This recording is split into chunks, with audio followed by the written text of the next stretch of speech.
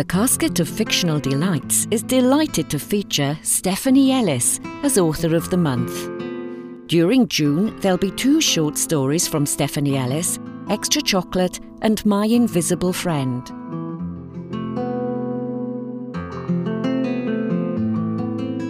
Extra Chocolate by Stephanie Ellis, read by Sarah Jane Vincent. An amusing and uplifting story for all fans of chocolate.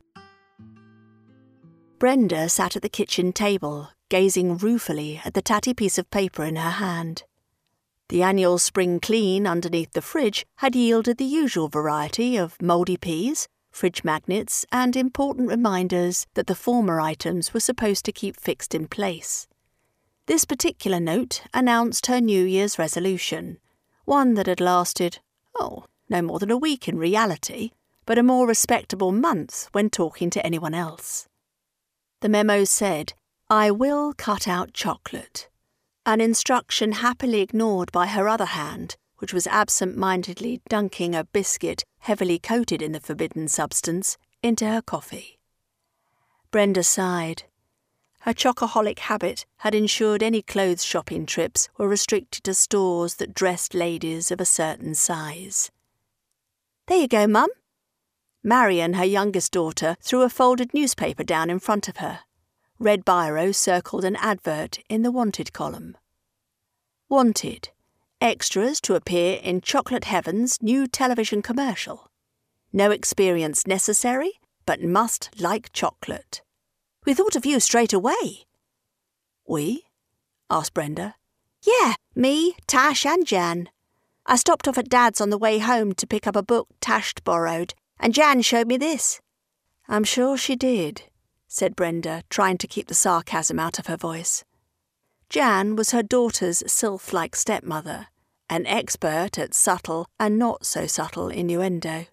Took a lot of control, but Brenda was able to hide her resentment for Marion's sake, although one day she promised herself she would get her revenge. "And Jan said they pay well," her daughter continued. "And she said you'd probably get all the chocolate you could eat." "Did she say anything else?" Marion opened her mouth, but the look on her mother's face made her pause. "She was just trying to be helpful. She knows money's tight," she said. It was all Brenda could do not to scream. The only reason money was tight was because her ex-husband was behind with the maintenance yet again, pleading poverty while splashing out on foreign holidays and a brand new car for Jan.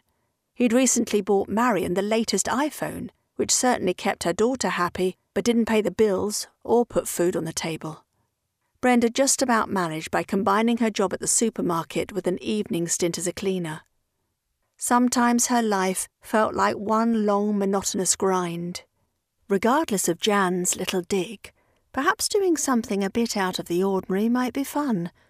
Not that she'd say anything to Jan. Brenda had no intention of leaving herself open to any more barbed comments. The next day, with Marion safely at school, she called the agency and was told to turn up on Friday at Mayflower Country Park and to wear comfortable clothes and trainers. This suited her perfectly, as Friday was her day off and Marion was spending the weekend at her father's. A slight thrill ran through her as she put down the phone, surprised at her own daring. It was going to be hard getting through the rest of the week without telling anyone. Friday morning dawned, and spring sunshine flooded her bedroom as she opened the curtains. The trees outside were covered in blossom, and the clumps of golden daffodils gave her spirits a lift. Brenda dressed quickly and went downstairs to find Marion already halfway through her breakfast. Her daughter wanted to leave early so she could drop off her overnight bag at her dad's on the way to school. "You'll be okay on your own, Mum?" asked Marion anxiously as they hugged goodbye. "Course I will, sweetheart," said Brenda, touched as always by her 14-year-old's concern for her adult mother. Once Marion had gone, she made one more trip to the toilet. Nerves were beginning to get the better of her. Grabbed her bag, jumped into the faithful rust bucket that passed for her car, and headed off to the park. It was a place well known to her, family picnics and nature walks taken when Marion was small, and also, by coincidence, the place where she discovered her husband's adultery. Although early, she only just managed to find a space in the car park, and then followed the signs that led her and swarms of others to the visitors' centre, where a small team of efficient and very young-looking women took their details. They were all given a number and a basic outline of events, and directed up to the round hill where filming was to take place. Once there, they were handed plastic ponchos in an indescribable shade of brown and told to sit down in rows of 10 abreast. The aim, according to a harassed-looking little man running up and down the hill, was to make them appear like a human river of chocolate. The woman next to her muttered they looked more like the present her incontinent dog had left her on the carpet that morning. "Still, getting paid 80 quid for sitting on your backside isn't to be sniffed at," she added. "Unlike your carpet," said Brenda, and both women started to laugh. "Have you done this sort of thing before?" "Yes, quite a bit actually. I've got my name down as a regular with the agency. So have half the others here." Brenda looked around at her new colleagues, most of whom did indeed seem to know each other, and were chatting away like long-lost friends. "See that woman down there? The one in the bright pink tracksuit? We were a couple of cherry tomatoes in that daft advert for Madison's supermarket. We did a salad version of Henry V. You know that bit, 'Once more unto the breach, dear friends, once more'?" Her new friend, who introduced herself as Sue, chuckled at the memory. "You should have seen the cucumber. They had to withdraw the ad because people complained it was too suggestive." By now, Brenda had begun to relax. The day was warming up, and the directions occasionally bellowed their way were not too difficult to follow.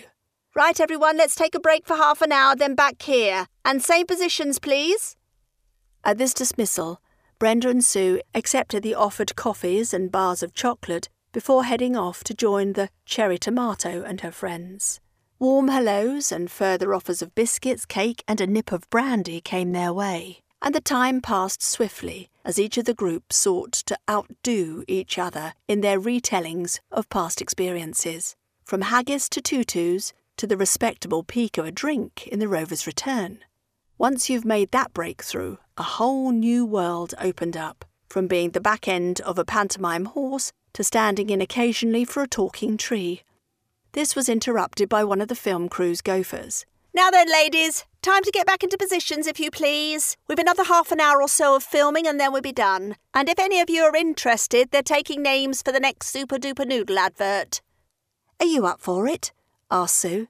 Brenda laughed and nodded as she once more donned the brown poncho and returned to her place. She was beginning to feel like an old hand. The next hour was spent writhing around on the ground as they simulated melted chocolate, before they all leapt up and waved their chocolate bars at the camera. And cut. It was all over. Brenda returned home and unloaded the 2 heavy boxes of chocolate heaven bars she'd been given. On top of these, she placed a signed photo of the actors who'd apparently been doing a Romeo and Juliet at the top of the hill while she'd been rolling about further down. She'd been surprised at how normal they were. In front of this little pile of loot, she placed the cheque, her wages, £80 for a few hours' work. This had turned into quite a day. The door opened behind her, and Marian entered the room, followed unusually by Jan. Her rival came over to the table. "Someone saw you at the park.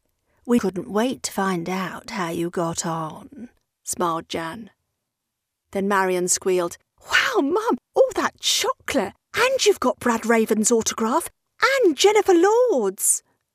Brenda smiled. They were quite sweet, really. Very friendly. She couldn't resist a glance at Jan's disbelieving face. Marian squealed again, 80 quid! Cool! And hugged her mother. "I must say, job seems certainly well paid," muttered Jan. Then she rallied. "But seeing this was just a one-off, at least you got all this chocolate to comfort you." "That's where you're wrong," said Brenda smugly. "I've signed up for another job next week, and there's quite a bit more work in the pipeline. In fact, enough to give up my cleaning job, plus I've agreed to meet up with some of the other extras for a night out. Actually, I doubt I'll have much time to eat all this. Here, why don't you take a box?" The sour look on Jan's face as she left the house said it all. "Good going," whispered Marian, as she kissed her mum.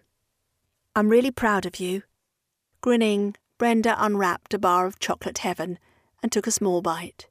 She ate slowly, savouring the taste and wallowing in the sweetness of this, her perfect moment. We hope you've enjoyed the 2 stories by this month's featured author, Stephanie Ellis. The Casket of Fictional Delights podcasts are also available on iTunes, Google Podcasts, Amazon Music, Spotify, and downloadable to your Android device. Thank you for listening.